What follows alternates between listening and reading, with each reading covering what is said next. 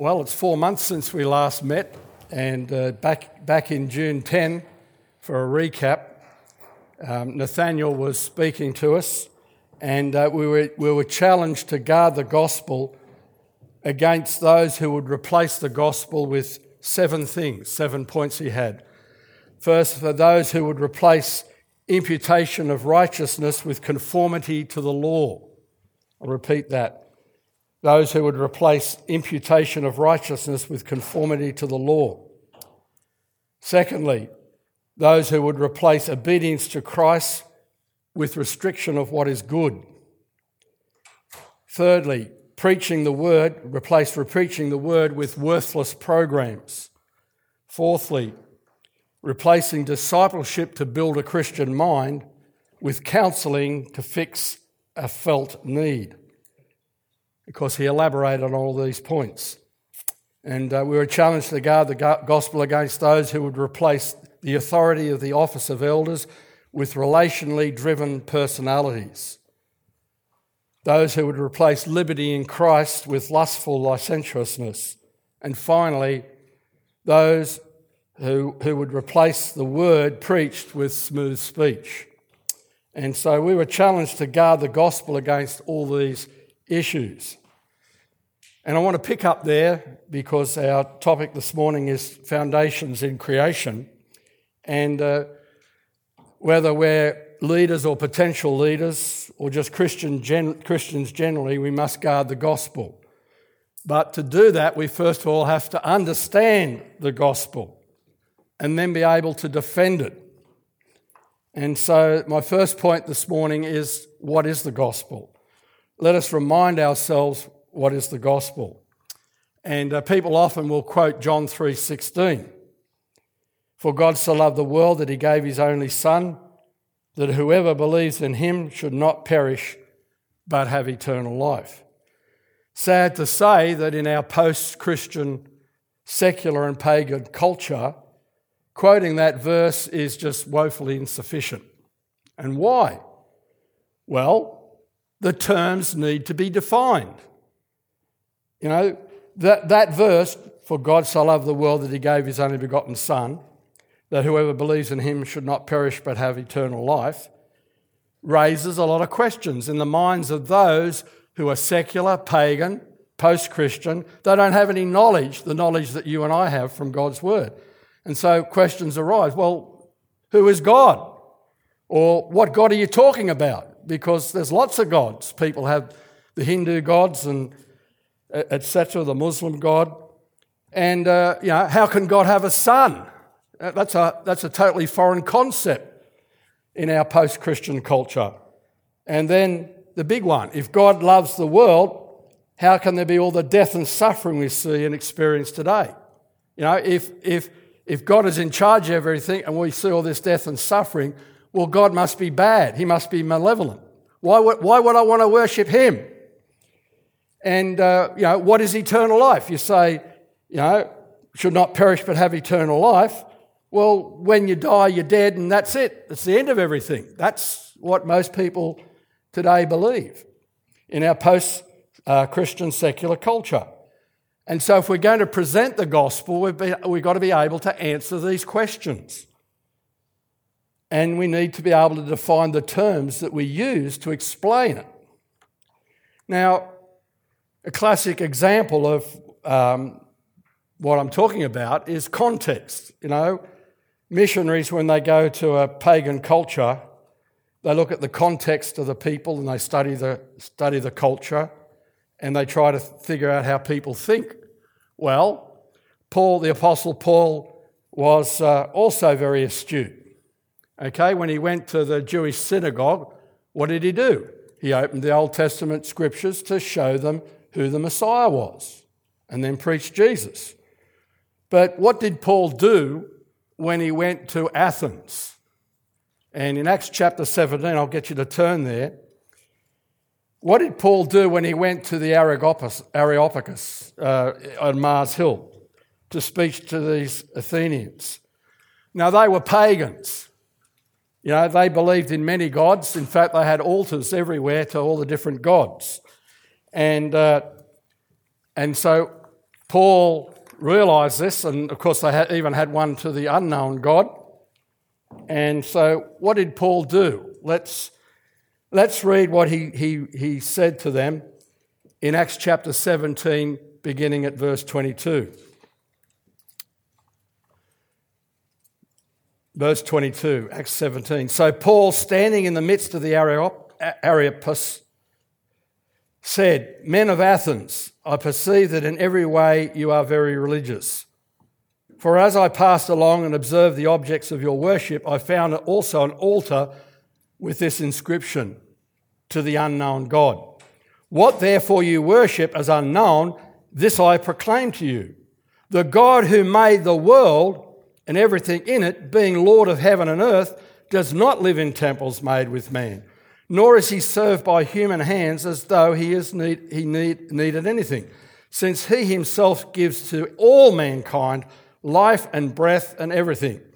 And he made from one man every nation of mankind to live on all the face of the earth, having determined allotted periods and the boundaries of their dwelling place, that they should seek God and perhaps feel their way toward him and find him. Yet he is actually not far from each of us, for in him we live and move and have our being. As even as some of your own poets have said, for we are indeed his offspring. Being then God's offspring, we ought to not think that the divine being is like gold or silver or stone, an image formed by the art and imagination of man. For the times of ignorance God overlooked, but now he commands all people everywhere to repent, because he has fixed a day on which he will judge the world in righteousness by a man whom he has appointed, and of this he has given assurance to all by raising him from the dead." So where did Paul begin when he was speaking to pagans in a pagan culture? He began with God as the creator. He went back to Genesis because he realised that the gospel begins there. The very foundations of the gospel are found in the early chapters of Genesis, because Genesis tells us who God is. Paul, in verses 24 and 25, says, "The God who made the world and everything in it, being Lord of heaven and earth, does not live in temples made by man, nor is he served by human hands, as though he needed anything, since he himself gives to all mankind life and breath and everything." So Paul brilliantly here, under the inspiration of the Holy Spirit, of course, summarises the gospel beginning in Genesis. And he first had to establish to these pagans who didn't know who God was, that the God he was talking to them about is the creator of all things, that he has an eternal spirit, that we disobeyed God, that we deserve punishment, commanding people everywhere now to repent because he's fixed a day on which he will judge the world. But God sent a man, Jesus, by a man whom he has appointed. Of this he has given assurance to all by raising him from the dead. God sent a man, Jesus, who died, rose from the dead for our justification, and by whom he will judge everyone. So Paul established all of those parameters in presenting the gospel. So the creation account in Genesis is foundational to the gospel, as we'll talk about this morning. And indeed, all biblical doctrines can be traced back to their foundations in Genesis. And so I want to elaborate on that statement, which is my next point. I'm going to talk about some of the doctrines with their foundations in Genesis. Well, first of all, God as creator. I've already mentioned that. So if we go back to Genesis chapter 1, verse 1 begins, "In the beginning, God created the heavens and the earth." And so there's no explanation, no apology. We're told that when God made time, space and matter, that's in the beginning, that's when time began, God created the heavens, that's space, and the earth, matter. God already existed. God immediately introduces himself, defines himself without explanation or apology as the eternal, all-knowing, all-powerful, transcendent creator of everything. And so that's the whole foundation on which the scriptures are built. Who is God? He's the creator. He knows everything. He's all-powerful. He was before all time. He's eternal. He's a spirit. And so it's right up front there, right at the beginning. And so when we're presenting the gospel, we've got to tell people who God is. And he establishes who he is by his work in creation, the one who has the power to create all things, including you and I. The second doctrine that we find here in the Genesis account of creation is the doctrine of the Trinity. It's there. It's there. It's very clear, in fact, when we point this out. Because in verse 1, we've already been introduced to God the Creator, God the Father. In the beginning, God created the heavens and the earth. And then in verse 2, we read, the earth was without form and void, and darkness was over the face of the deep, and the Spirit of God was hovering over the face of the waters. So immediately we're introduced to the Holy Spirit, the Spirit of God. And then in verse 3, we read, and God said, let there be light, and there was light. And who is the Word? When God spoke, it was none other than Jesus, because we know from John chapter 1, verses 1 and 2, it tells us in the opening of John's gospel, in fact, John starts his gospel exactly the same way as Genesis does, in the beginning. And what we're told is the Word was with God, and the Word was God. In the beginning was the Word, and the Word was with God, and the Word was God. He was in the beginning with God. And that clearly states, identifies who Jesus is. He is the Logos, the Word, the communication from God. So when we read here in Genesis chapter 1, and God said, and God said, and God said, that's Jesus is being introduced, the Word. He was the agent of creation. And so we also learn there that he was co-equal with God. And that's what John reminds us. And then in John chapter 1, verse 3, John goes on to say, explaining what we just read there in Genesis 1:3, and God said, let there be light, and there was light.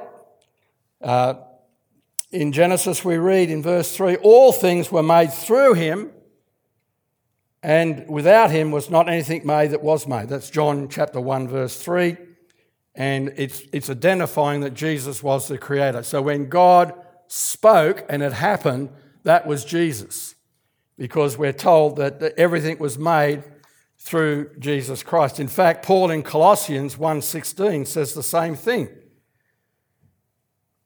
He reminds us that as God's beloved Son, Jesus was the agent of creation, the Logos, God speaking. Paul says, for by him all things were created in heaven and on earth, visible and invisible, whether thrones or dominions or rulers or authorities, all things were created through him and for him. And so every time we read here in Genesis chapter 1, and God said, and God said, and God said, that's the commentary on who is doing the actions. It is Jesus, the Word, who is acting in creation. Similarly, the writer of the Hebrews, in Hebrews chapter 1, verse 2, tells us the same thing. But in these last days, he, that is God the Father, has spoken, communicated to us, that is, by his Son, the Logos, the Word, who he appointed the heir of all things, through whom also he created the world. Okay, so Jesus again is being identified as the agent through whom God spoke, God created, none other than the Word, the Logos. And the writer of the Hebrews in chapter 1, verse 3 also reminds us that as God's Son, he is co-equal in nature and essence and power within the Trinity.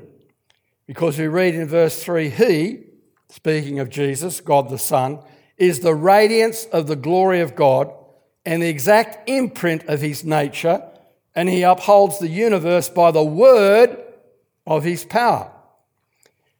And so you can see the consistency of the language that is being used here, because it echoes Paul's declaration in Colossians chapter 1, verses 15 and 17, that he, Jesus, is the image of the invisible God, and he is before all things, and in him all things hold together.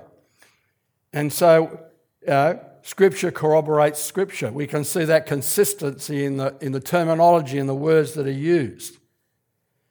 And then finally, in the Genesis account, in speaking of the Trinity, we get to verse 26. And here we read that there was communication within the Trinity. What do we read? Then God said, "Let us make man in our image, after our likeness." And so the language there is reminding us that it's a Trinity. God the Father, God the Son, and God the Holy Spirit were involved. They were communicating. There was that fellowship and communicating from eternity. And here they are discussing and together acting. And, the Trinity is involved co-equally in creating man. Then God said, the Trinity, that is, "Let us make man in our image, after our likeness, and after our likeness."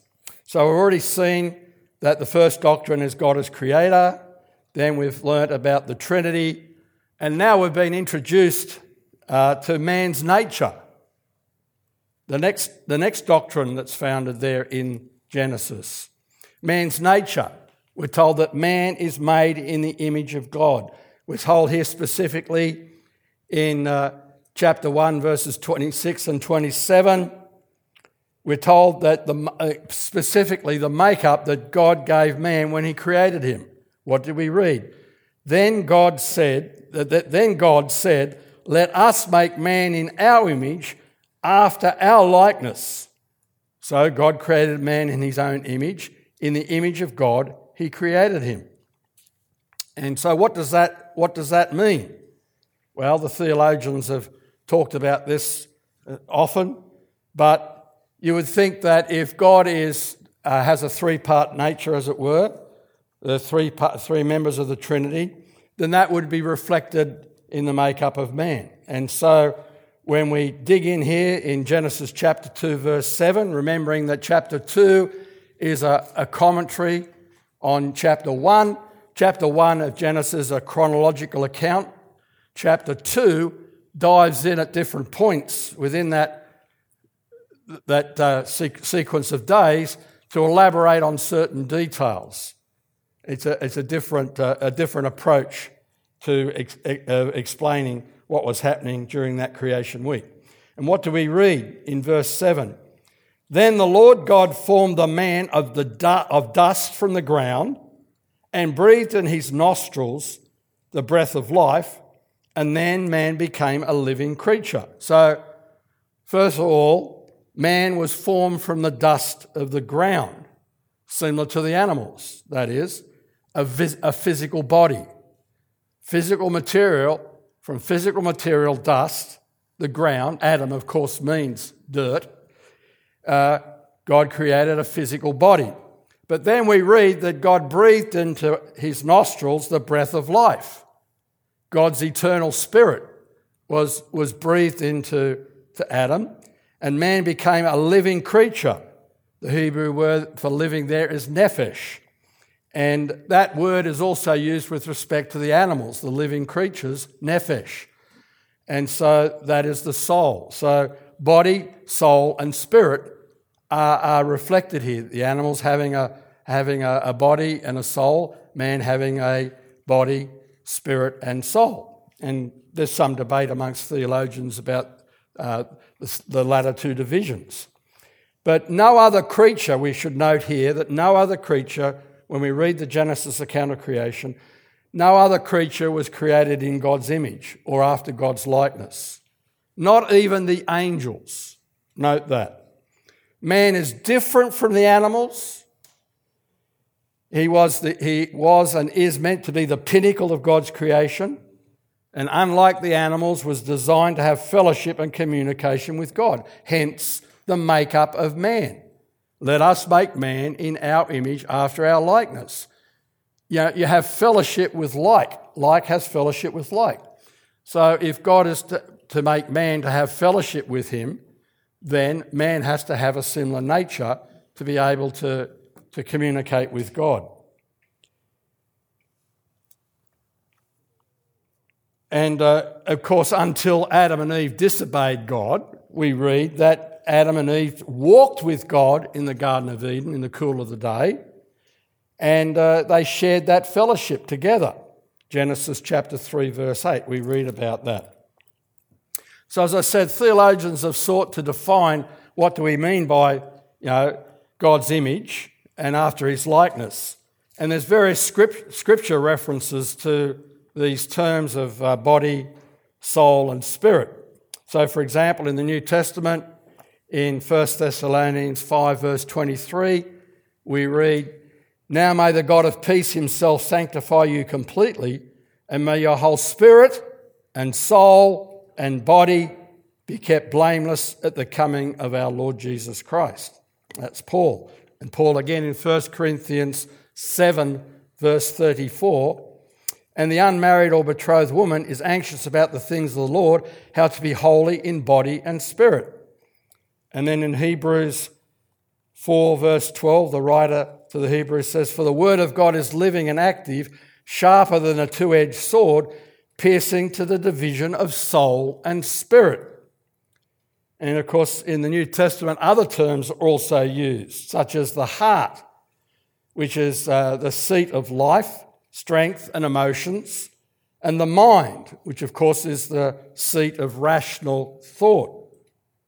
And so, for example, in Matthew 22 verse 37, Mark 10 verse 30, and Luke 10:27, Jesus made this comment: "You shall love the Lord your God with all your heart and with all your soul and with all your mind and with all your strength." So a multiplicity of terms.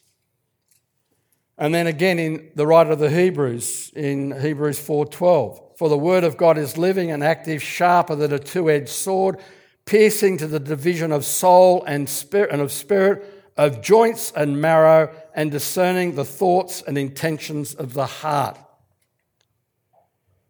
So back to Genesis 2 verse 7, of course, it's clear from that passage, that verse, that God forms man's body of the dust from the ground.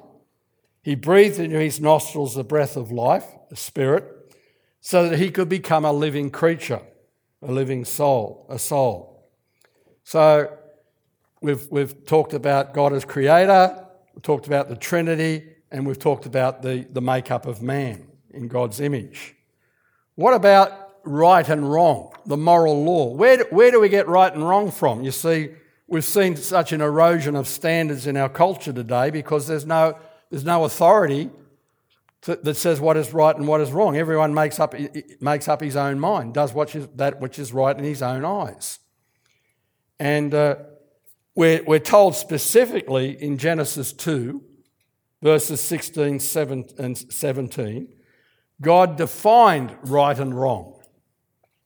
He defined it as obedience to his commands and his instructions, because what do we read there in Genesis 2 verses 16 and 17? "And the Lord God commanded the man, saying, You may surely eat of every tree of the garden, but of the tree of the knowledge of good and evil you shall not eat. For in the day that you eat of it, you shall surely die." So Adam and Eve were being tested here. They were given a specific command and expected to obey, and if they disobeyed, the punishment was to be death. And so what is right is here being defined by God as obedience to him and his commands and his laws, and wrong is being defined as disobedience, breaking those commands and laws. And we're told that would have dire consequences.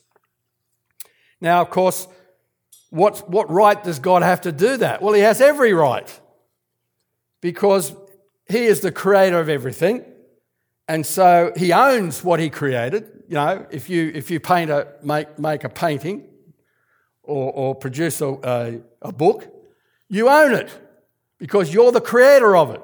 And so you have the right to do with it as you please.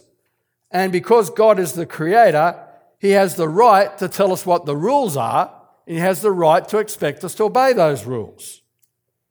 Because he's the one who gave us our bodies, he's the one who gives us our breath, he's the one who gave us our life, and so we're totally obligated to him to obey him, not begrudgingly, but out of gratitude for the life and breath that he gives us. And so it's very clear here that God has explained to Adam and Eve his authority to set rules and expect their obedience, and therefore the right and wrong are defined with reference to God and his commands. Which leads into the next doctrine, and that is of sin, which of course is the breaking of God's laws. That's the disobedience side of that equation between right and wrong. And so in Genesis 3, verse 8 through verse 13, we read this. And they heard the sound of the Lord God in the garden. This was after the temptation, the deception of Eve and Adam and Eve eating of the fruit. And they heard the sound of the Lord God in the cool of the day, and the man and his wife hid themselves from the presence of the Lord God among the trees of the garden. But the Lord God called to the man and said to him, "Where are you?" And he said, "I heard the sound of you in the garden, and I was afraid, because I was naked, and I hid myself." He said, that is God, "Who told you that you were naked? Have you eaten of the tree of which I commanded you not to eat?" The man said, "The woman whom you gave to be with me, she gave me of the fruit of the tree, and I ate." Then the Lord God said to the woman, "What is this that you have done?" The woman said, "The servant deceived me, and I ate." So here we see Adam and Eve have chosen to disobey God, and that is defined as sin, disobedience to God. In fact, the word sin isn't mentioned there, but it comes up in Genesis chapter 4, where we read about Cain. Genesis chapter 4, verses 6 through 12, we read, "The Lord said to Cain," remember, Cain and Abel brought their sacrifices, and God was displeased with Cain's sacrifice. And so the Lord spoke to Cain to engage him on this. "Why are you angry, and why has your face fallen? If you do well, will you not be accepted? And if you do not well, sin is crouching at the door, its desire contrary to you, but you must rule over it." Okay, so God is here using the word sin in reference to Cain's disobedience, because Cain was disobedient in the sacrifice that he brought. It was the wrong sacrifice, and God wasn't happy, and Cain was angry that God wasn't happy with his sacrifice. Well, because he disobeyed what God said should be a sacrifice, and we'll come back to that in a moment. So what happened? Cain spoke to Abel, his brother, and when they were in the field, Cain rose up against his brother Abel and killed him, the first murder. Then the Lord said to Cain, "Where is your brother Abel?" He said, "I do not know. Am I my brother's keeper?" And the Lord said, "What have you done? The voice of your brother's blood is crying to me from the ground, which has opened its mouth to receive your brother's blood from your hand. When you work the ground, it shall no longer yield to you its strength. You shall be a fugitive and a wanderer on the earth." So God here is defining sin, but in both of these passages, he's defining sin as succumbing to the temptation to do what is known to be wrong. I mean, Adam and Eve had been clearly instructed by God not to eat of the fruit of the knowledge of good and evil, and they chose willingly to disobey. They knew and they disobeyed. That was sin. And Cain knew what the acceptable sacrifice was, and he disobeyed. And the consequence of that disobedience, rather than repenting and doing what he should have done, he went a step further in anger. He murdered it. Sin led to more sin. He murdered his brother Abel. And so sin is defined as doing what is wrong, known to be wrong, contrary to God's specific commands and laws. And starting with Adam and being followed by Cain. Now, of course, this is the same basis that Paul uses in the New Testament of sin's definition and origin in Adam's disobedience. What do we read in Romans 5 verses 12 to 14? Therefore, just as sin came into the world through one man, referring to Adam, and death through sin, so death spread to all men because all sinned. For sin indeed was in the world before the law was given. But sin is not counted where there is no law. Yet death reigned from Adam to Moses, even over those who were sinning, whose sinning was not like the transgression of Adam, who was a type of the one who was to come. What is Paul saying here? Even though the moral law, the Ten Commandments, hadn't been given until the time of Moses, Paul is reminding us that sin had already entered the world through Adam, and death had already reigned from Adam to Moses, because people were sinning after the likeness of Adam.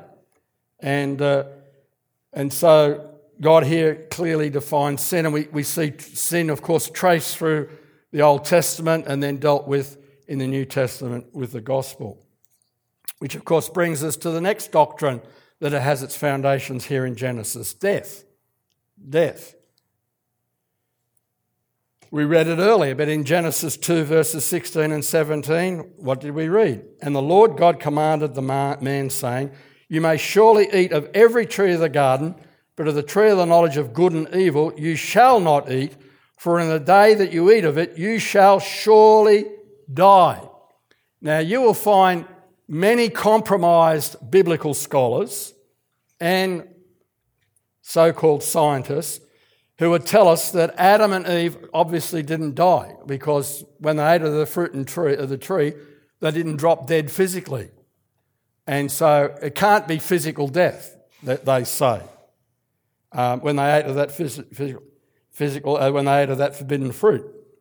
And the reason they say that, of course, is because they believe that death had already been around for millions of years. So they say, oh, it was just spiritual death. Well, no, it's not that. You know, if you have a correct understanding of the Hebrew used here, the Hebrew text says, in the phrase, you shall surely die, the Hebrew literally means dying, you shall die. And the implication is that death is a process, that Adam and Eve began to die physically when they disobeyed God, when God pronounced the judgment of the curse. And of course, that's further enhanced, that understanding is further enhanced about what God did as a consequence of Adam and Eve's sin. Because what do we read? That God drove Adam and Eve out of the garden. Why? Well, let's read Genesis 3, verses 22 to 25. Then the Lord God said, Behold, the man has become like one of us in knowing good and evil. Now, lest he reach out his hand and take also of the tree of life and eat and live forever. Therefore, the Lord God sent him out from the Garden of Eden to work the ground from which he was taken. He drove out the man, and at the east of the Garden of Eden he placed the cherubim and a flaming sword that turned every way to guard the way to the tree of life. Why? Well, because if Adam and Eve had access to the tree of life, they will live forever in their sinful state. And so, in that sense, God driving them out of the garden so they would have that process of death would continue until they finally died completely, that was a loving act, if you stop to think about it. If Adam and Eve, in their rebellion against God, knowing good and evil, having eaten of the forbidden fruit, now continue to eat of the tree of life, they would have lived forever. They would have lived forever in their sinful state, which would be a definition of hell on earth, because we know what the consequences of sin on the earth was subsequent to Adam and Eve. The earth became so wicked and violent that God sent the flood judgment. So if God didn't stop them, block them from going to the tree of life, they would have lived forever. And so, but yet we read, of course, that Adam did eventually die.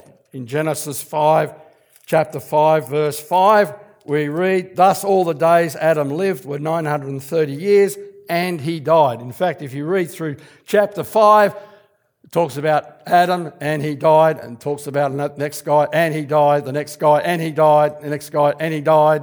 So you get the point that they did die physically.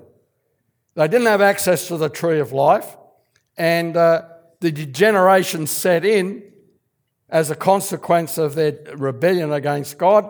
They were removed from having access to the tree of life. I mean, they had access to that in the Garden of Eden.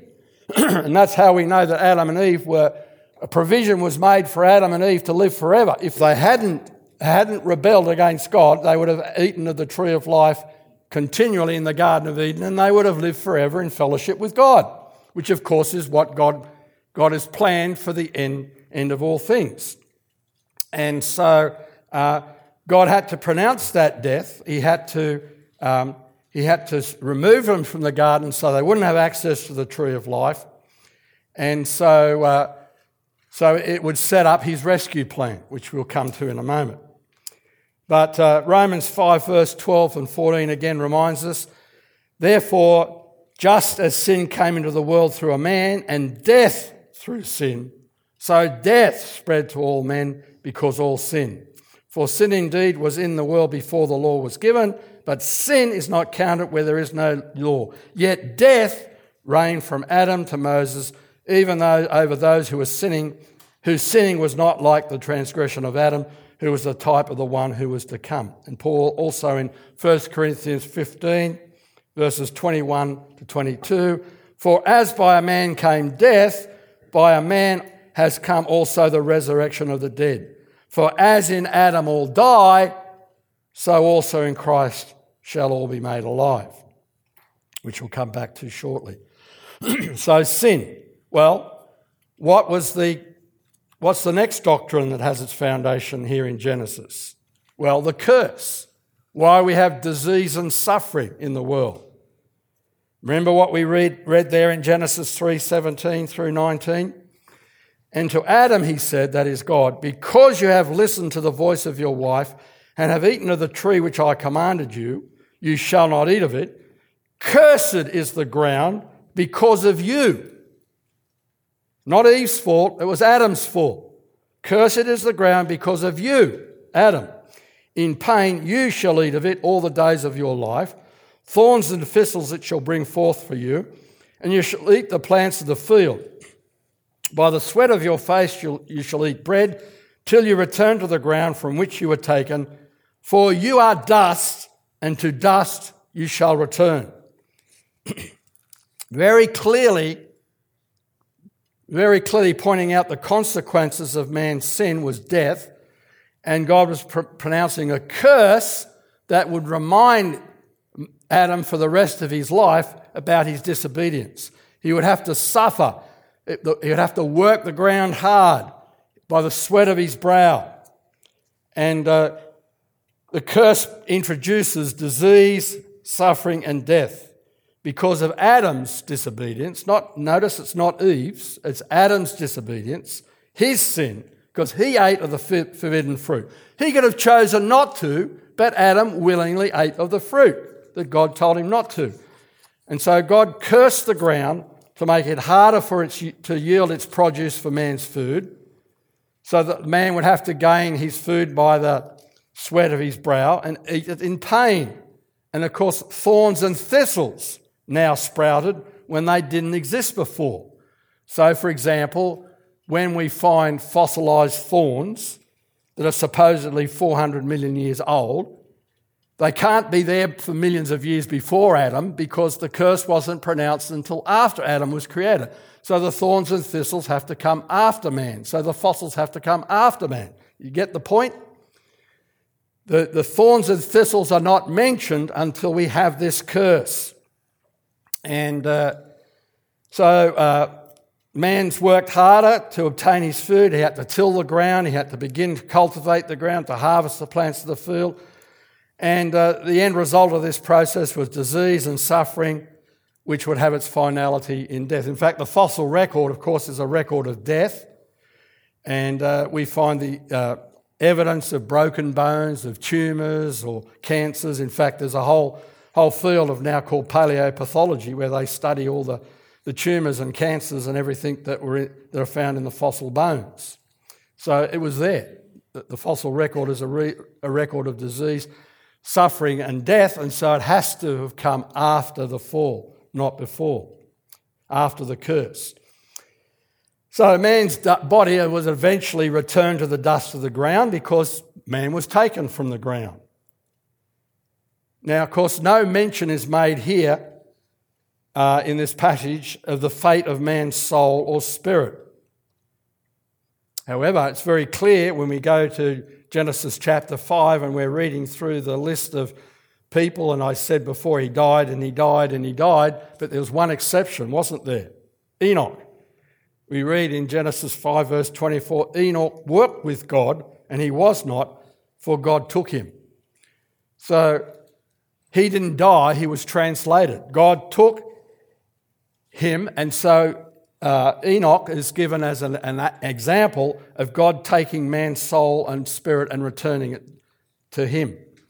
God, who breathed life into man's body to make him a living creature, claims authority and ownership to call that soul back to him. And so that, of course, totally denies the secular thinking that after you die, that's it, there's no life after death. Because here we read Enoch had life after death.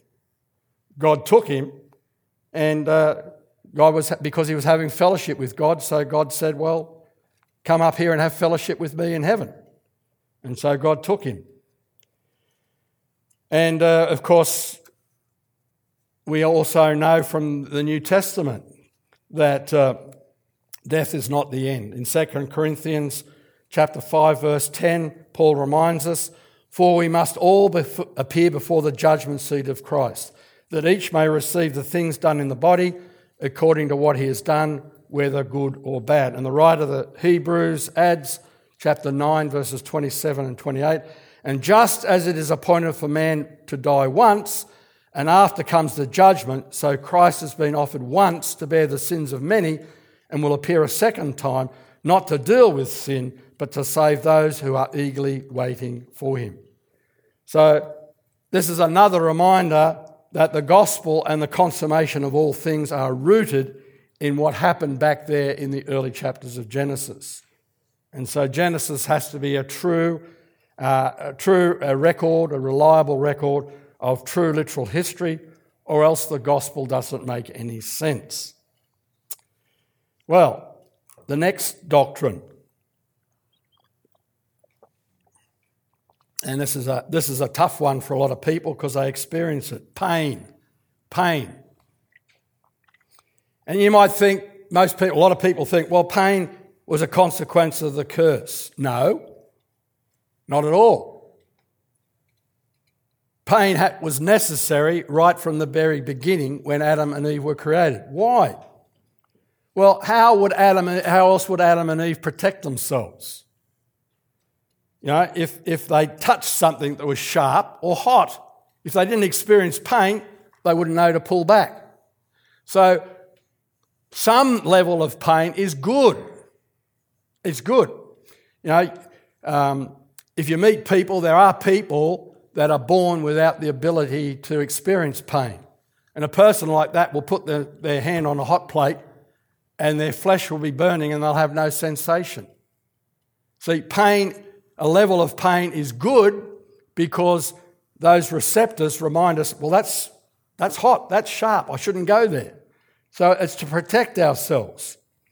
But we need to note what God said in his judgment of Eve following her succumbing to Satan's temptation.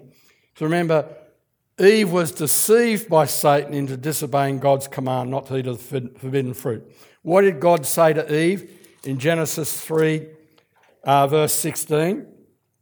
To the woman he said, I will surely multiply your pain in childbirth, in childbearing.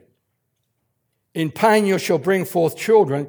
Your desire shall be contrary to your husband, but he shall rule over you. Notice that God didn't say, I'm now going to introduce pain in childbirth. He just said it would be multiplied or increased, implying that there was already pain in childbirth.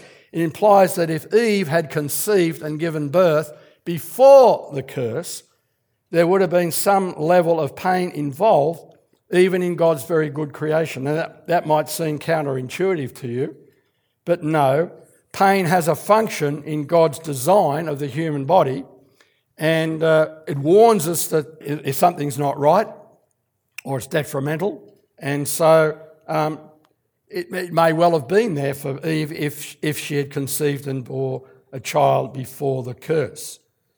And what did God say to Adam in verse 17, chapter 3, verse 17? And to Adam he said, because you have listened to the voice of your wife and have eaten of the tree which I commanded you, you shall not eat of it. Cursed is the ground because of you. In pain you shall eat of it all the days of your life. The cursing of the ground was due to man's sin, and it brought increased pain for man in his work to produce food from the ground. Well, here's an interesting doctrine, if we can call it that. Food.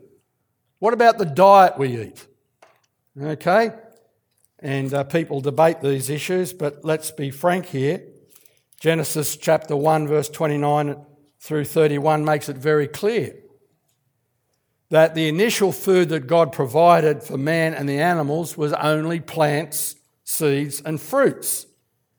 Verse 29 in chapter 1, and God said, behold, I have given you every plant yielding seed that is on the face of all the earth, and every tree with its seed in its fruit, you shall have them for food.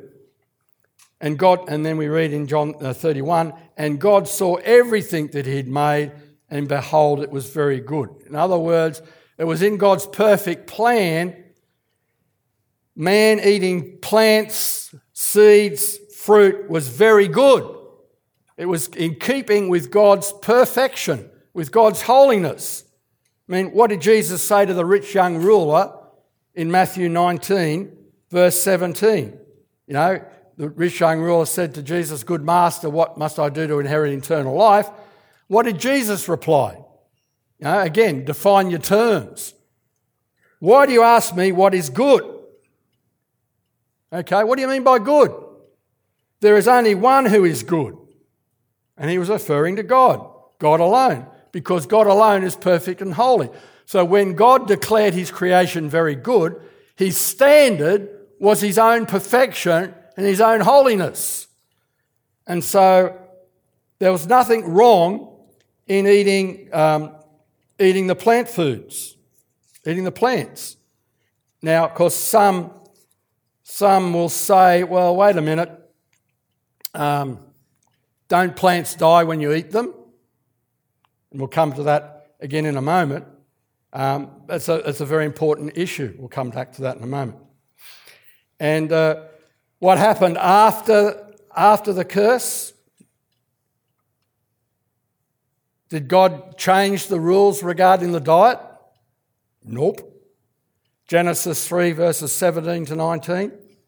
And to Adam he said, because you have listened to the voice of your wife and have eaten of the tree which I commanded you, you shall not eat of it. Cursed is the ground because of you. In pain you shall eat of it all the days of your life. Thorns and thistles it shall bring forth for you. And you shall eat the plants of the field. By the sweat of your face you shall eat bread till you return to the ground from which you were taken. For you are dust, and to dust you shall return. So man was still going to only eat plants and make bread, of course, from the seeds and grains, but now by the sweat of his brow in the post-fall, post-garden world. But then what happened? Well, as we move forward in Genesis, we read that the world became rampantly wicked. There was violence. And in fact, it says every thought of man was evil continually. And so God judged the world with a flood, the global flood cataclysm. And that changed everything. God destroyed the earth. And clearly there were changes that occurred in the earth. Well, remember in Genesis 6:13, we know that God was going to destroy the earth with man because God specifically said to Noah, and God said, Genesis 6:13, I have determined to make an end of all flesh, for the earth is filled with violence through them.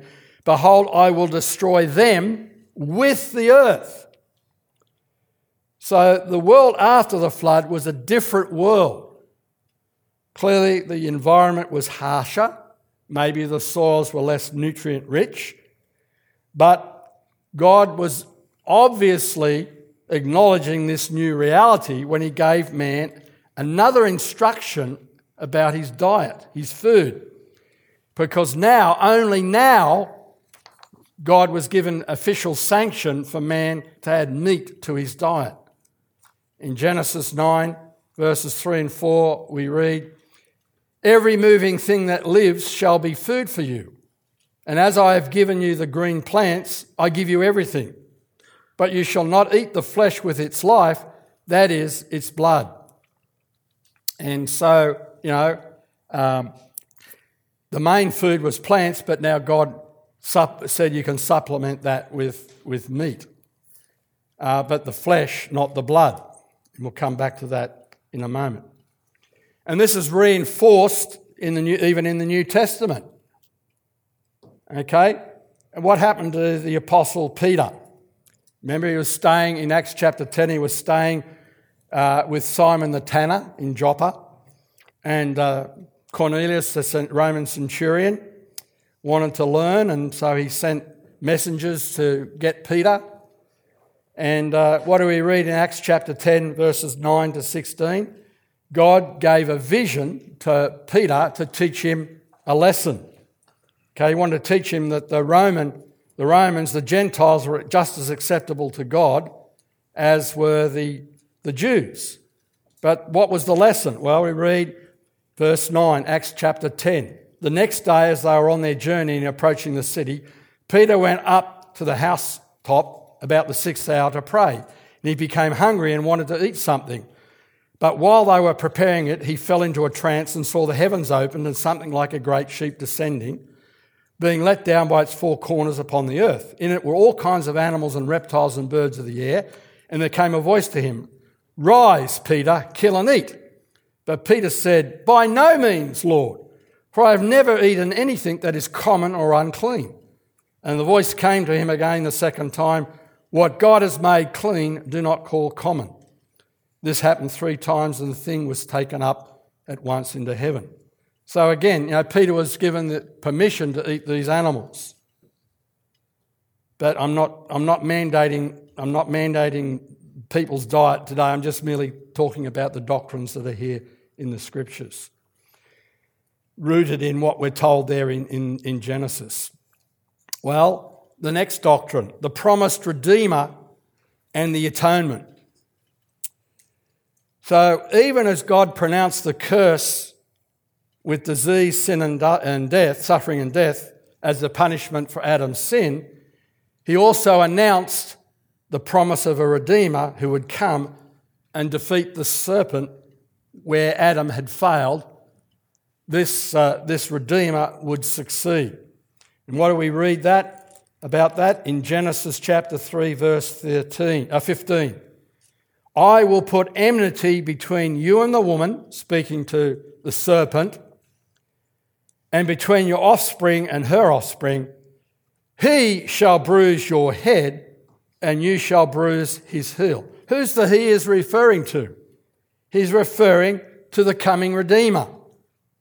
who would atone for Adam's sin, who would defeat Satan. He would bruise Satan's head. And then we read in Genesis 3:21, what did God do for Adam and Eve? And the Lord God made for Adam and for his wife garments of skin, and clothed them. Now, that's an interesting statement there that most people sort of read over and don't see the significance of. To make these garments of skin for Adam and Eve, to cover Adam and Eve's nakedness, required God killing innocent animals and shedding blood. A sacrifice was made to provide skins to cover Adam and Eve's nakedness. In the Hebrew text here, the word for clothed is often translated covering. It's the same word as used for the atonement, which required the shedding of the blood of an innocent lamb to provide a covering for sin. Remember, because of Christ's death and the shed blood, we're clothed in his righteousness. Again, the terminology through the scriptures continues to be repeated. And so there's more here than just God giving Adam and Eve skins of clothing them with skins of animals. No, there was a sacrifice involved, the shedding of blood of innocent animals because they hadn't sinned, Adam had sinned, and that covering was to cover their nakedness, which they realised they were naked when they sinned.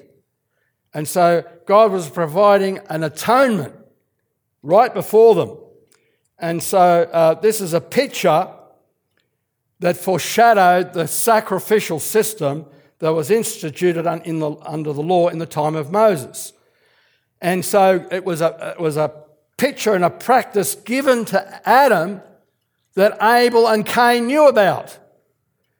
Because we read that Abel brought the best of his flock as his sacrifice. Cain brought the vegetables and God wasn't happy with that sacrifice. Why? Because the mandated sacrifice was the blood of an innocent animal had to be shed, the lamb. And so there's consistency here. And then we go to the Passover lambs, the night of the Exodus from Egypt. The blood of the lamb was slain, and the blood of the lamb was slain. The blood was draped over the lintel of the house so that it was a covering over the household, so that when the angel of death came over, the angel of death would see that covering of blood and bypass that household and not slay the firstborn. So again, the pictures are consistent right through. These examples were a foreshadowing of the Redeemer, who was the Lamb of God slain before the foundation of the world, the Lord Jesus Christ, who was perfect without sin, who as the infinite Creator would shed his blood on the cross to atone for all sin of all people everywhere and throughout all time. So the doctrine of the atonement and the coming promised Redeemer are there, foundational. The foundations are there in those early chapters of Genesis. Well, here's another interesting one, clothes. Because in Genesis chapter 2 and 3, we learn about the origin of clothing. The origin of anything gives it its meaning. And Genesis explains why we wear clothes and what the standard for clothing is, in fact, and why nakedness is unacceptable to God. So we read in chapter 1 and chapter 2 that Adam and Eve were naked. And the man, in verse 25, chapter 2, and the man and his wife were both naked and were not ashamed.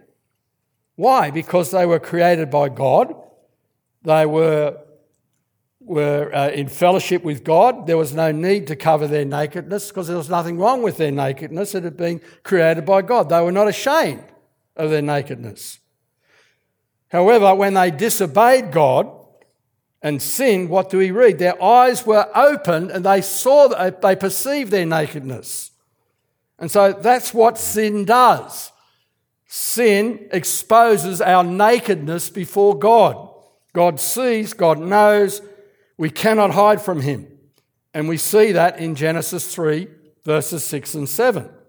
So when the woman saw that the tree was good for food, and that it was a delight to the eyes, and the tree was to be desired to make one wise, she took of its fruit and ate, and she gave also to her husband who was with her, and he ate.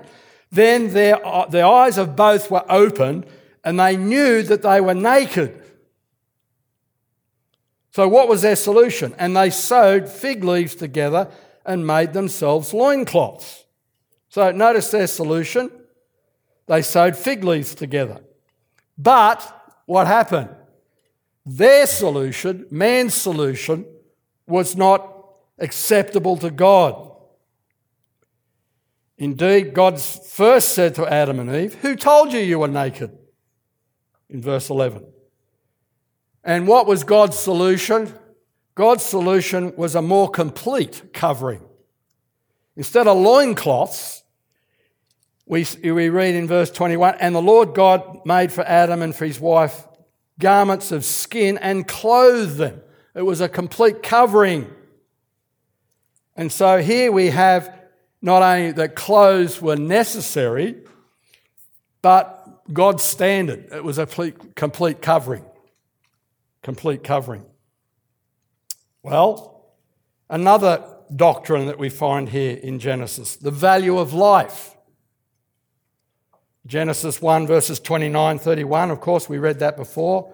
And God said, "Behold, I've given you every plant yielding seed that is on the face of all the earth, every tree with its seed in its fruit.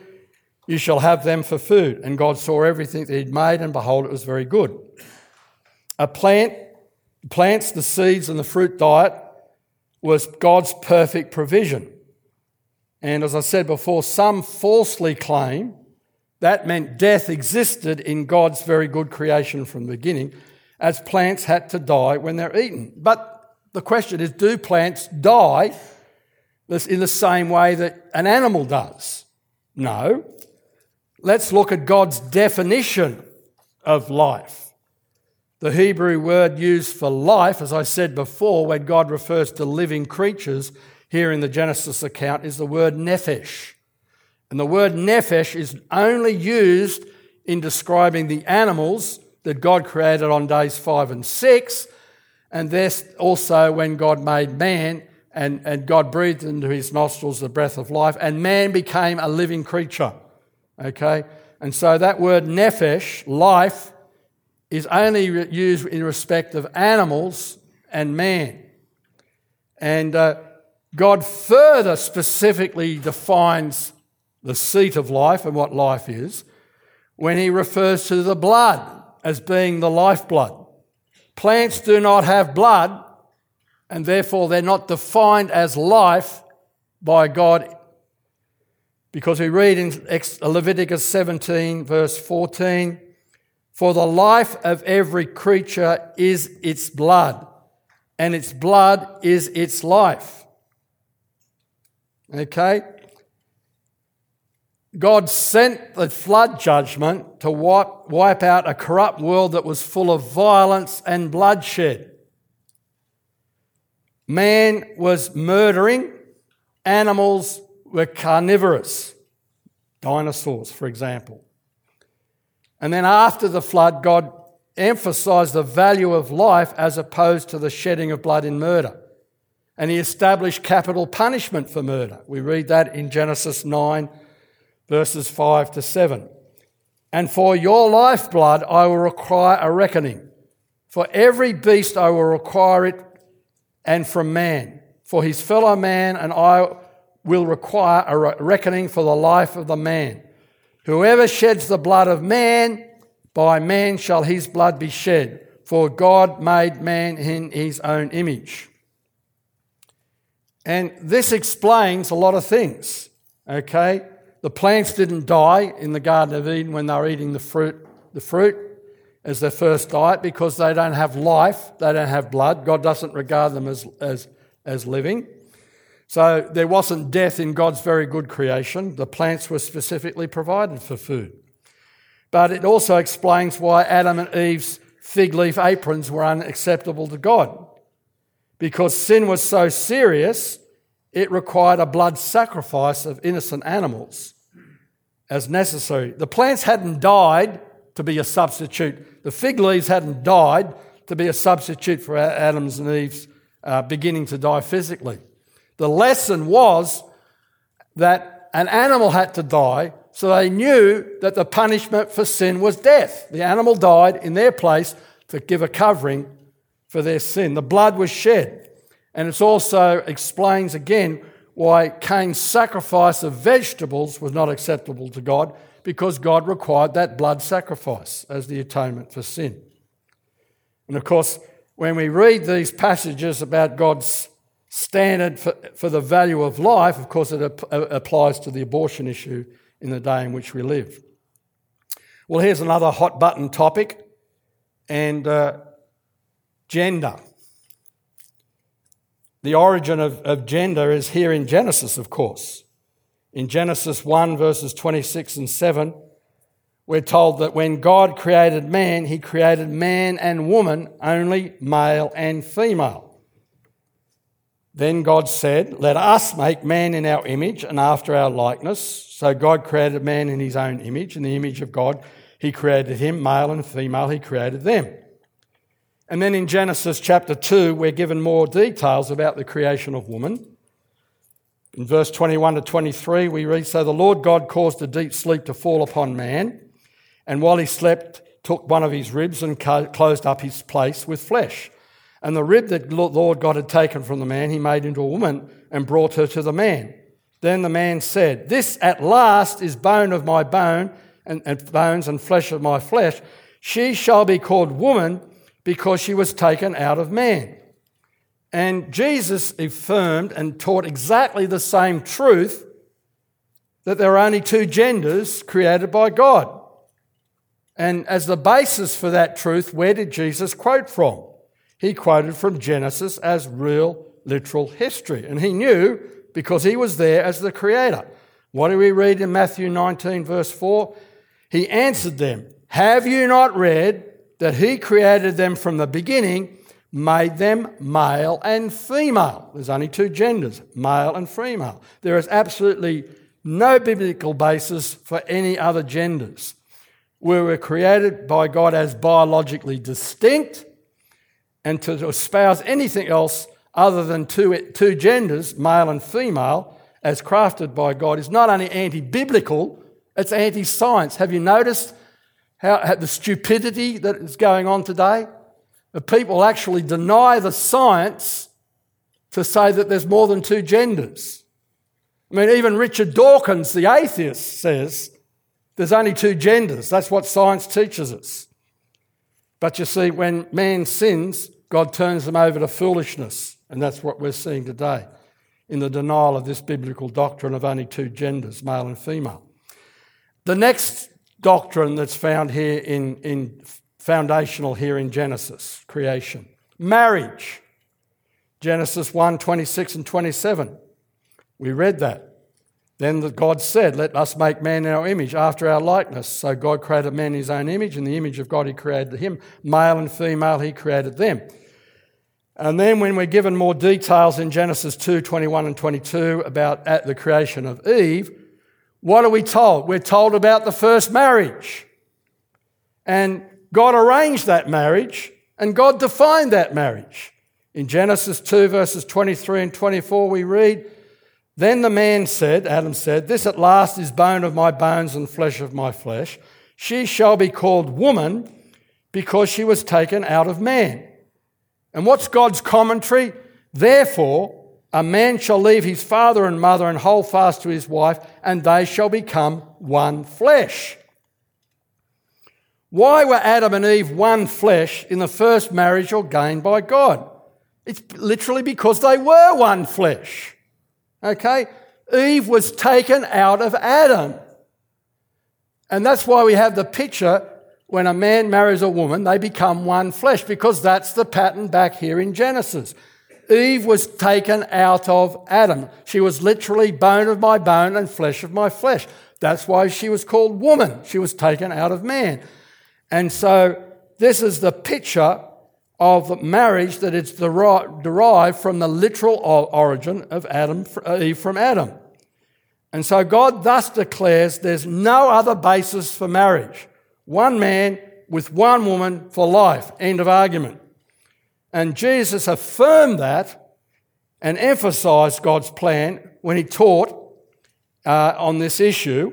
And he quoted from Genesis 1:26 and Genesis 2:24 in his response. What did he say in Matthew 19 verses 4-6? He answered them, "Have you not read, he who created them from the beginning made them male and female? And he said, therefore a man shall leave his father and mother and hold fast to his wife, and the two shall become one flesh. So they are no longer two, but one flesh. What therefore God has joined together, let no man separate." So the foundation and value of marriage are given here in Genesis creation as instituted by God. Well, here's another controversial topic, male leadership. Now I'm treading on toes. What happened? Well, we're told that because of Eve's succumbing to Satan's deception, when Satan tempted to eat of the forbidden fruit, there were consequences for Eve and for all women afterwards. Because what do we read in Genesis 3:16? "For the woman," he said, "I will surely multiply your pain in childbearing. In pain you shall bring forth children. Your desire shall be contrary to your husband," there'll be tension, "but he shall rule over you." Eve was to submit to her husband Adam and to his leadership. Even though Adam had failed, he failed the leadership that he should have exercised when when they were tempted by Satan. He could have. But God was here mandating male leadership. First by order of creation, because Adam was created first, and then Eve was taken out of Adam. Okay? So that's the first reason of male leadership that is given. And secondly, because Eve was deceived and led her husband into sin. But he was held accountable for that, because he should have led his wife to resist Satan's temptation. But these are the very reasons that Paul uses. Okay? Paul uses these reasons when he ordains male leadership. In 1 Corinthians 11 verses 3 and 8 we read, "But I want you to understand that the head of every man is Christ, the head of the wife is her husband, and the head of Christ is God.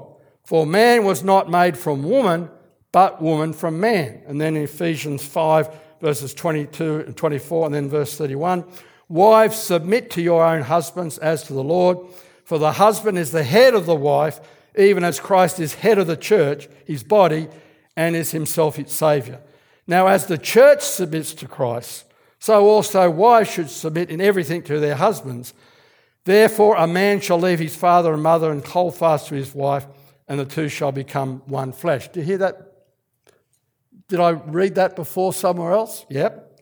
Paul was quoting from Genesis 2:24, just as Jesus quoted from that in Matthew 19 verses 4-16. But here's the rub. Some will say, "Oh, but it only applies within marriage." No, it doesn't. Paul is quick to dispel that. On the same basis of this doctrinal foundation in Genesis creation, what does Paul say to Timothy in 1 Timothy chapter 2, verses 12 and 14? "I do not permit a woman to teach or to exercise authority over a man. Rather, she is to remain quiet. For Adam was first formed, then Eve. And Adam was not deceived, but the woman was deceived and became a transgressor." So exactly the same two reasons why God mandated male leadership, headship in Genesis, Paul refers to here in 1 Timothy chapter 2. And of course, our culture has rebelled against this mandate by God, and even many churches and Christian ministries have also succumbed to follow the culture on this issue. And I've observed, like you have, that the failure of many churches and Christian ministries on this issue is having a devastating impact. It impacts churches, it impacts ministries, and it impacts families. And dare I say it, we've even seen it here in our own congregation where husbands have not led their wives and families and they're no longer with us as a consequence. Well, another issue, and I'm watching the time, but I'm going to go over time. I'm sorry about that, but there's so much to cover. The calendar. What about the calendar that we have? The basis for our calendar with days, weeks, months and years are only found in Genesis creation as instigated by God. So first, in Genesis chapter 1, a day is defined by God in his plan and order of creation.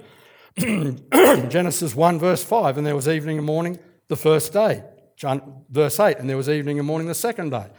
13, and there was evening and morning the third day. Verse 19, and there was evening and morning the fourth day. And verse 23, and there was evening and morning the fifth day. Verse 31, and the evening and the morning was the sixth day.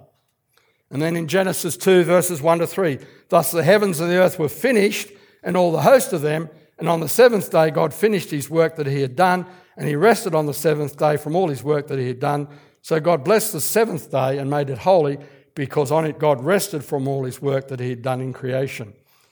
So first of all, God defines the day, and secondly, God created timekeepers on day 4 for the regulation of man's activities. What do we read in Genesis 1 verses 14 and 15?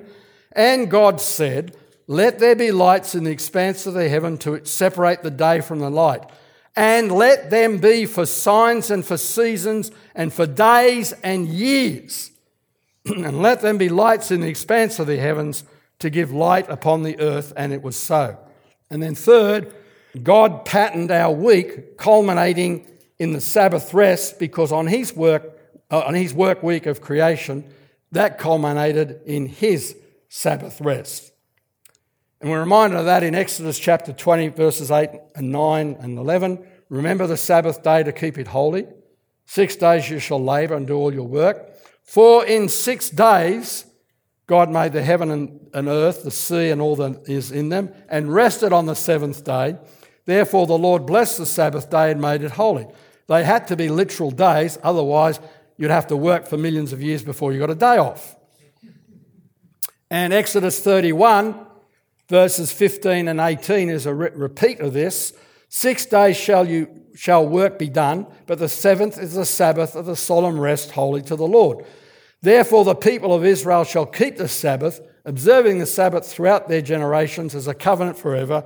It is a sign forever between me and the people of Israel, that in 6 days the Lord made heaven and earth, and on the seventh day he rested and was refreshed. And he gave to Moses, when he had finished speaking with him on Mount Sinai, the 2 tablets of the testimony, tablets of stone, written with the finger of God. See, there's no other basis for the 7-day week apart from what God established when he created the universe. And this commandment and its basis was written by God's finger on stone. Notice that? He wrote with his own finger. And notice that God created the day-night cycle on day 1, but he didn't create the sun until day 4. Well, here's another issue. Work. Why do we work? Well, God instituted work as good. First of all, based on his own example, that he worked in creation. He worked to create in 6 days, and then he rested on the 7th. Not that he was weary. Why did God do the Sabbath? Because he was setting an example to us. Why did God work for 6 days and rest for 1? Because he was setting an example to us. So we read in Genesis 2 verses 1 to 3, thus the heavens and the earth were finished and all the host of them, and on the seventh day God finished his work that he had done, and he rested on the seventh day from all his work that he had done. So God blessed the seventh day and made it holy, because on it God rested from all his work that he had done in creation. And so man indeed was created to work in the Garden of Eden and to tend it. Do you notice that? In Genesis chapter 2 verse 15, we read, the Lord God took the man and put him in the Garden of Eden to work it and to keep it. So work was good. Adam and Eve didn't sit around all day doing nothing. God designed work to be done in the garden to tend it. So work was a blessing from God and a joy in the garden, tending it and the animals. And there were no thorns or thistles or weeds or pests, no violence or carnivory among the animals. So it was a joy to do that work because there was nothing that was opposing their efforts in that work. But of course, all that changed, didn't it, at the curse? Because we read in Genesis 3, verses 17 to 19, and God said to Adam, because you have listened to the voice of your wife and have eaten of the tree of which I commanded you, you shall not eat. Cursed is the ground because of you. In pain you'll eat of it all the days of your life. Thorns and thistles it shall bring forth for you, and you shall eat the plants of the food. By the sweat of your brow you shall eat bread till you return to the ground from which you were taken, for you are dust, and to dust you shall return. And Genesis 3:23, therefore the Lord God sent him out of from the Garden of Eden to work the ground from which he was taken. So work became more difficult because of the curse. So work was and still necessary. I mean, Adam and Eve had to take of the fruit to eat it. They had to work in the Garden of Eden, didn't they? But that work became harder as a consequence of the curse. So work was and is still necessary to provide for our daily sustenance. It just became harder. But as Christians, it should still be a joy to work because God set the example to us in working to create us. And He made us to work in exercising dominion over the earth. That's what He told, instructions He gave to Adam and Eve, that they were to have dominion over all of creation, and that required work. And it was to be joyous. So the value of work and the standard for work is here based in Genesis creation. And for us, it should still be a joy to work. Well, just a couple more things before we wrap up. And there are many more doctrines that I could have chosen, but here's another one that's important. Languages, people groups, and cultures. Okay, from Adam to Noah, men were all one people by descent who spoke the same language. And it was the same with Noah and his 3 sons after the flood. They and their families were one people, speaking the same language. But what happened? They rebelled and they disobeyed God's command. We read that command in Genesis 9, verse 1. And God blessed Noah and his sons and said to them, be fruitful and multiply and fill the earth. That was the command. They were told to spread out, fill the earth. But what did they do? We read that instead of filling the earth, they congregated down on the plain of Shinar at Babel. And we read these words in Genesis 11, verses 1 to 4. Now the whole earth had one language and the same words. They were the one people, all descended from Adam, all descended from Noah. And as the people migrated from the east, they found the plain in the land of Shinar and settled there. And they said to one another, come, let us make bricks and burn them thoroughly. And they had brick for stone and bitumen for mortar. Then they said, come, let us build ourselves a city and a tower with its top in the heavens, and let us make a name for ourselves, lest we be dispersed over the face of the whole earth. That's the language of rebellion. They knew God had said to them they were to fill the earth. So what do? They said, let's make a city so that we won't be dispersed over the face of the whole earth. They specifically knew about God's command and they specifically disobeyed. They wanted to make a name for themselves. But not only did they wanted to build a city, they were to build a tower. And what's the significance of the tower? With its top in the heavens. No doubt it was to be a centre for false worship and evil practices. We'll come back to that in a second. So what did God do in response to this rebellion? Genesis chapter 11, verses 5 to 9. And the Lord came down to see the city and the tower which the children of men had built. And the Lord said, behold, they are one people and they have one language, and this is only the beginning of what they will do. And nothing they propose to do will now be impossible for them. Come, let us go down. Notice us, the Trinity. Let us go down and there confuse their language so that they may not understand one another's speech. So the Lord dispersed them from there over the face of all the earth, left off building the city. Therefore its name was called Babel, because there the Lord confused the language of all the earth, and from there the Lord dispersed them over the face of all the earth. Babel means, of course, confusion. So what happened at Babel when God judged the disobedient one-language people explains why we have the different languages and thus the different ethnic groups and cultures around the world even today. And of course, some of their false, wicked practices went with them. How do we know that? Because we know that some of those cultures that left or developed as a result of the people that left the Tower of Babel, what did they do? They built ziggurats and pyramids, and those ziggurats were the focus of false worship and human sacrifice. The Mayans and the Aztecs, for example, they wickedly practiced human sacrifices. So that's what gives us the clue that the tower was a centre of false religion and evil practices. So there's no basis, therefore, for racism based on different skin shades. We're all the same skin colour, by the way. We have the same pigment. Some have more, some have less. We're just different shades, different appearances, different ethnicities, because we're all descended from Adam through Noah and his 3 sons. So we're all related as mankind, the one kind, one race with different people groups. And that's exactly what Paul preached at Mars Hill, which we referred to earlier. Paul actually cited what happened at the Tower of Babel. What did we say in Acts chapter 17, verse 26? And he made from one man, every nation of mankind to live on all the face of the earth, having determined allotted periods and the boundaries of their dwelling place. That's right.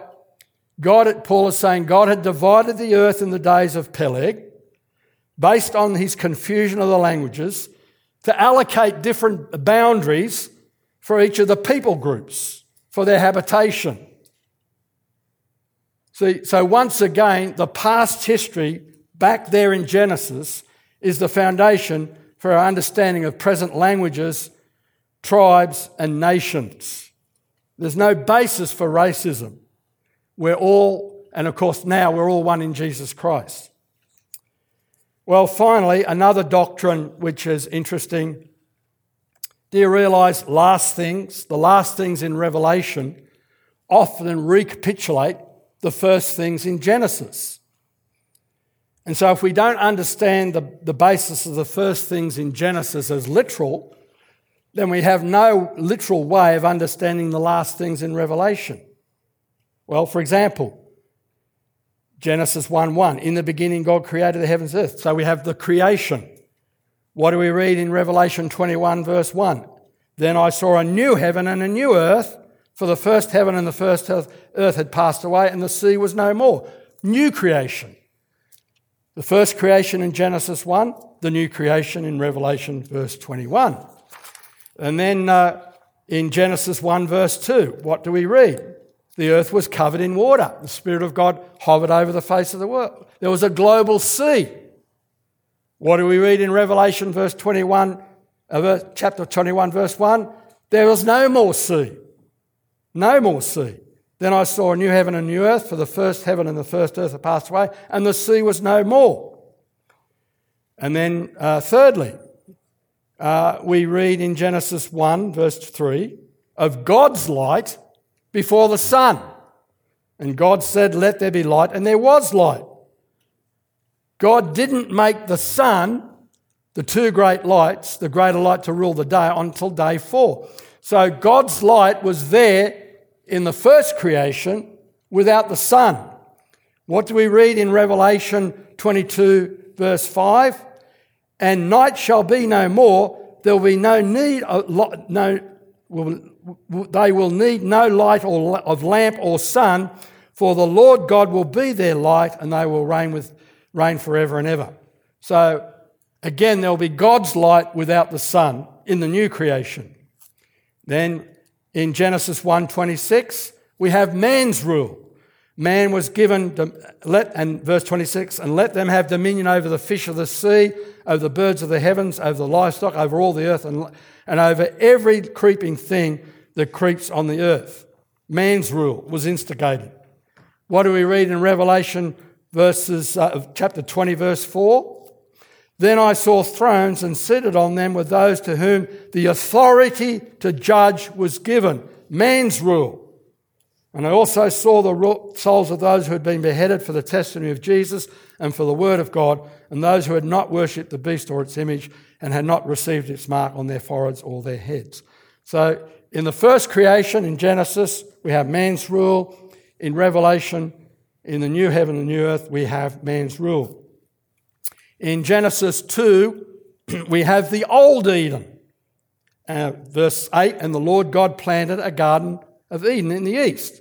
And there he put the man whom he had formed.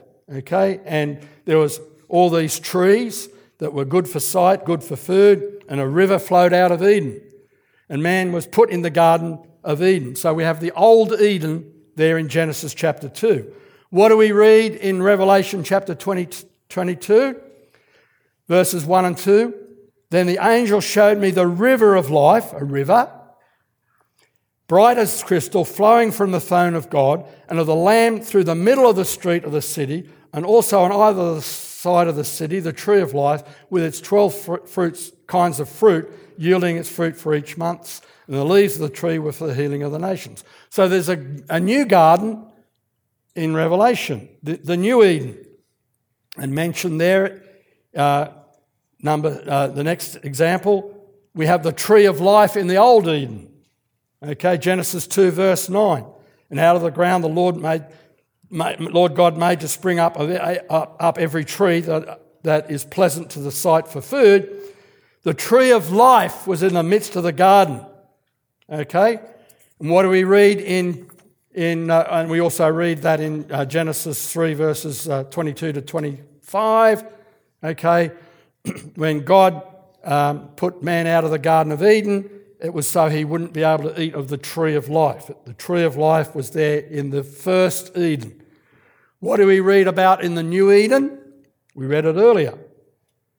First of all, in Revelation 2 verse 7, to the one who conquers I will grant to eat of the tree of life which is in the paradise of God. Revelation 22 verses 1 to 2, we read that earlier.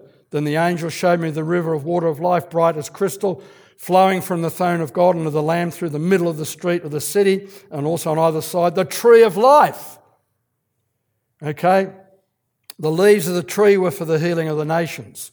So if it was a literal tree back there in Genesis, it's a literal tree there in Revelation. Last things recapitulate first things. What about Satan? Well, in Genesis 3 verse 1, Satan was free. Now the serpent was more crafty than any other beast of the field that the Lord God had made. So he was free to roam the earth and to tempt Adam and Eve. But what do we read in Revelation chapter 20?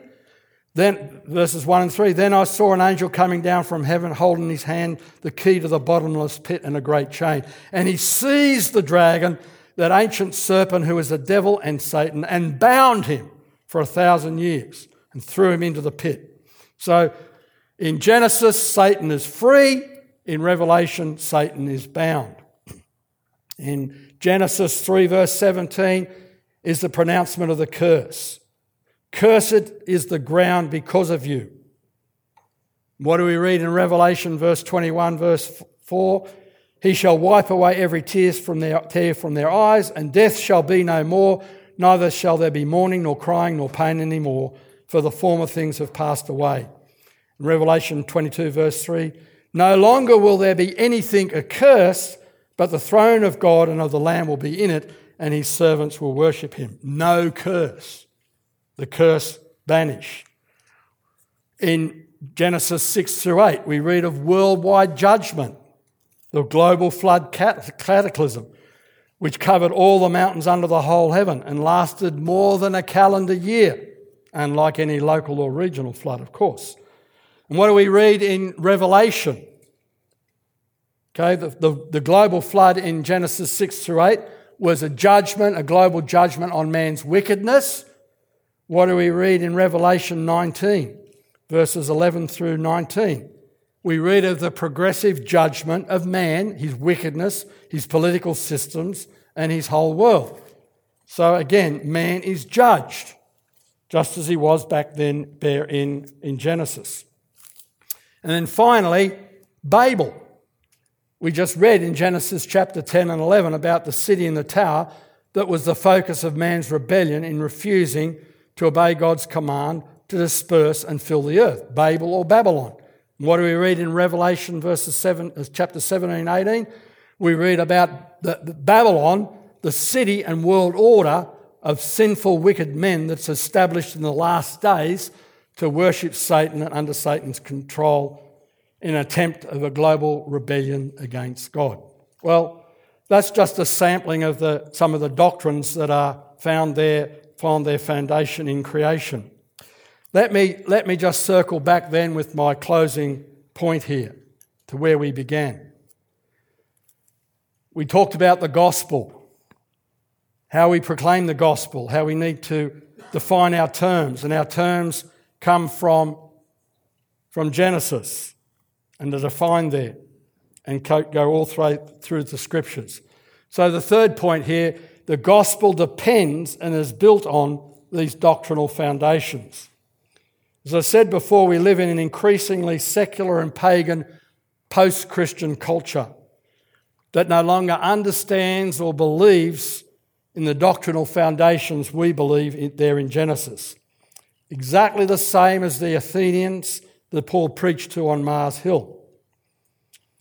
And just as the gospel didn't make sense to the Athenians, it doesn't make any sense to the people around us today. And unless we recognise these realities, we will become increasingly impotent in presenting the gospel to those around us. You know, what is the most asked question that people have today that's used as an objection to biblical Christianity? Let me give you two personal anecdotes. Our daughter Rachel works as a campus missionary on a campus in Australia. And recently they had an outreach event. You know, they wanted to engage the students to reach them. And so they put up posters around, you know, if you were to ask God a question, what would be the question that you would ask him? Okay? And what was the question? Well, I'll tell you the answer in a minute. My mother-in-law passed away recently, sadly, and Kim many times tried to witness to her and got no response. And it was really only literally in her last days that I heard her make a response, a partial comment. Kim didn't catch it, but I did. And it's exactly the same as that question the students would ask. If God is a God of love, why is there all the suffering and death in the world? If you talk to people out there, that's the big issue. You know, even many Christians are confused on this issue. And it stifles and blunts any efforts to preach the gospel. Because the gospel doesn't make any sense if death and suffering have always existed. Because it's effectively accusing God of either being the originator of death and suffering, or that God is impotent, he's unable to stop death and suffering. You know, if suffering and death have always existed, then how can God save us from death and suffering? And how has this come to be in our culture? It's because of the teaching of atheistic evolution and millions of years of death and suffering. For decades, kids in the public school have been indoctrinated with this idea that there is no God. We can explain your origin as a result of evolution, and it happened over millions of years. Nature red in tooth and claw, through death and suffering, man came into existence. That's what evolution is. The fossil record, they say, is a record of death. Some animals died out. The fittest survived and passed on their genetics to the next generation. And little by little, with changes, we evolved. Death and suffering originated life. And so that's permeated our culture, and it's changed our culture. No longer do they understand where death and suffering came from, as taught in Genesis. They now believe that death and suffering has always existed. And so immorality has increased. Why? Because the Bible is regarded as irrelevant. And so the standards of God's word have been abandoned. Evolution and millions of years have permeated the church, so that most Christians don't accept a literal Genesis anymore, a literal history. Instead, they regard Genesis as a myth, or it must be reinterpreted to accommodate the millions of years.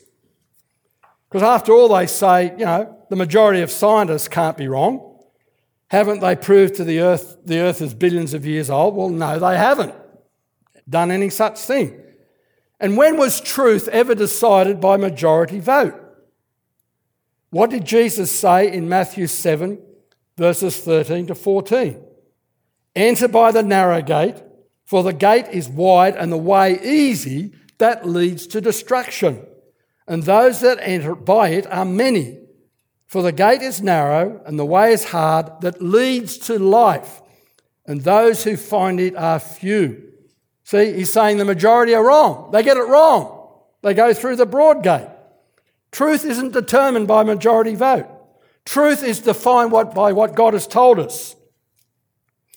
And so it has to be emphatically emphasised, and I can't emphasise this enough, all compromised interpretations of Genesis incorporate millions of years of death and suffering before man came into existence. Whether it's theistic evolution, the day-age idea, analogical days, progressive creation, the framework, cosmic temple, even the gap theory puts billions of years of death and suffering before the days of recreation. And theistic evolution is teaching that God used death and suffering over millions of years to bring man into existence. Furthermore, all those compromises insist that the Genesis flood was only a local flood confined to the Mesopotamian region. And that's ludicrous, because if you think about it, when the waters drain out of the Mesopotamian basin, where do they flow to? The Persian Gulf. Where did the ark land? Opposite direction on a mountain. Come on. See, most Christians don't seem to understand, or they conveniently forget, that the millions of years and death and suffering go hand in hand. You'll get Christians who think it's okay to believe in millions of years, but they don't realise that they're also believing in the death and suffering. Why? Well, the fossils are in the rock record that is accumulating over millions of years. And so the fossils in those rock layers are a record of death and suffering. So as soon as you say the rock layers teach millions of years, you're believing in millions of years of death and suffering. You cannot accept the millions of years without also having death and suffering occurring through those millions of years. So in effect, the acceptance of millions of years of death and suffering accuses God of being the originator of death and suffering. So why would anyone want to worship a God who is so malevolent, so bad and uncaring, inflicting us with disease, suffering and death? I mean, that's what people think out there. And how could a God like that save us? If he was powerless over death and suffering, so he had to allow us to evolve using death and suffering, how could he conquer death and suffering on a wooden cross? See, it doesn't compute. It doesn't make sense. And so these are the reasons why we all need to understand and to be able to stand firm on and defend the authority of God's word and its historicity in Genesis. That means being unapologetic about insisting on six-day creation, a young earth, and the global flood cataclysm, no matter what the majority of scientists say, whether atheist, agnostic, or Christian. Now, no matter what they say about the so-called evidence, no matter their derision or vilification of us, the bottom line is that the gospel is at stake and the eternal destiny of billions of people are at stake for whom Christ died. So the gospel only has its power and makes sense in its foundation in the literal history in Genesis 1 to 11. As I said before, this is why we must understand, believe, and defend that foundation no matter what is hurled against us or whatever persecution it entails. So let me sum up. God created in 6 literal days a perfect world without sin, without diseases, without thorns, without thistles, without weeds, without violence, without suffering, without death. And that was only 6,000 to 7,000 years ago. The first Adam failed the test and sinned. His disobedience, his sin, brought diseases, thorns, thistles, weeds, violence, suffering, and death into the world. And God was totally justified as the holy, perfect creator in setting the rules in his creation, and justified as the righteous, holy judge in punishing Adam and all his descendants for breaking those rules. However, as the all-knowing, all-powerful, and all-loving God, he already had a rescue plan, didn't he? He had a plan of salvation with his lamb that was slain before the foundation of the world. The judge of Adam, chose to lay aside his glory as the only begotten Son of God, the Logos, the Word, the co-equal creator, the agent of creation. God spoke and it was so. He set aside his glory to be born of a virgin, to become our kinsman redeemer. The second or last Adam, because his family lineage can be directly traced back to the first Adam, due to the literal family history recorded in Genesis chapters 5 and 11. Why do we have those genealogies? They're the history, the family history of Jesus. And that's why those lineages are brought up again in the Gospels.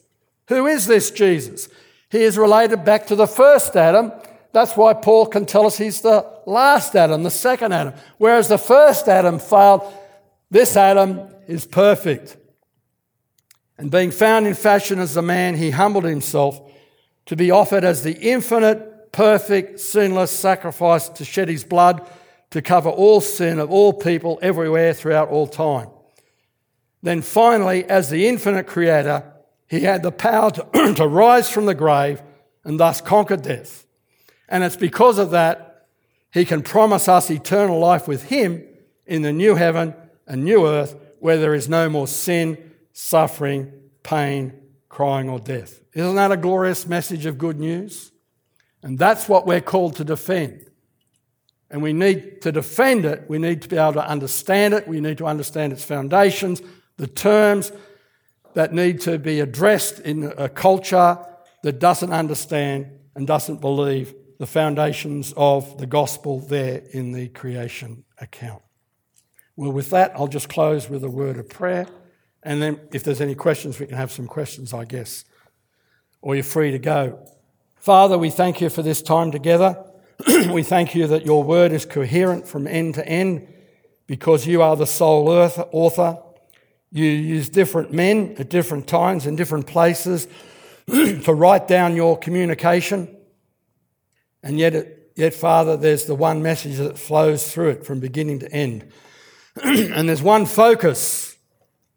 It's on Jesus, your Son, the one who was the lamb slain before the foundation of the world, the one who was your rescue plan, the one who set aside his glory to become our Redeemer, to become our Saviour by the shedding of his blood on the cross.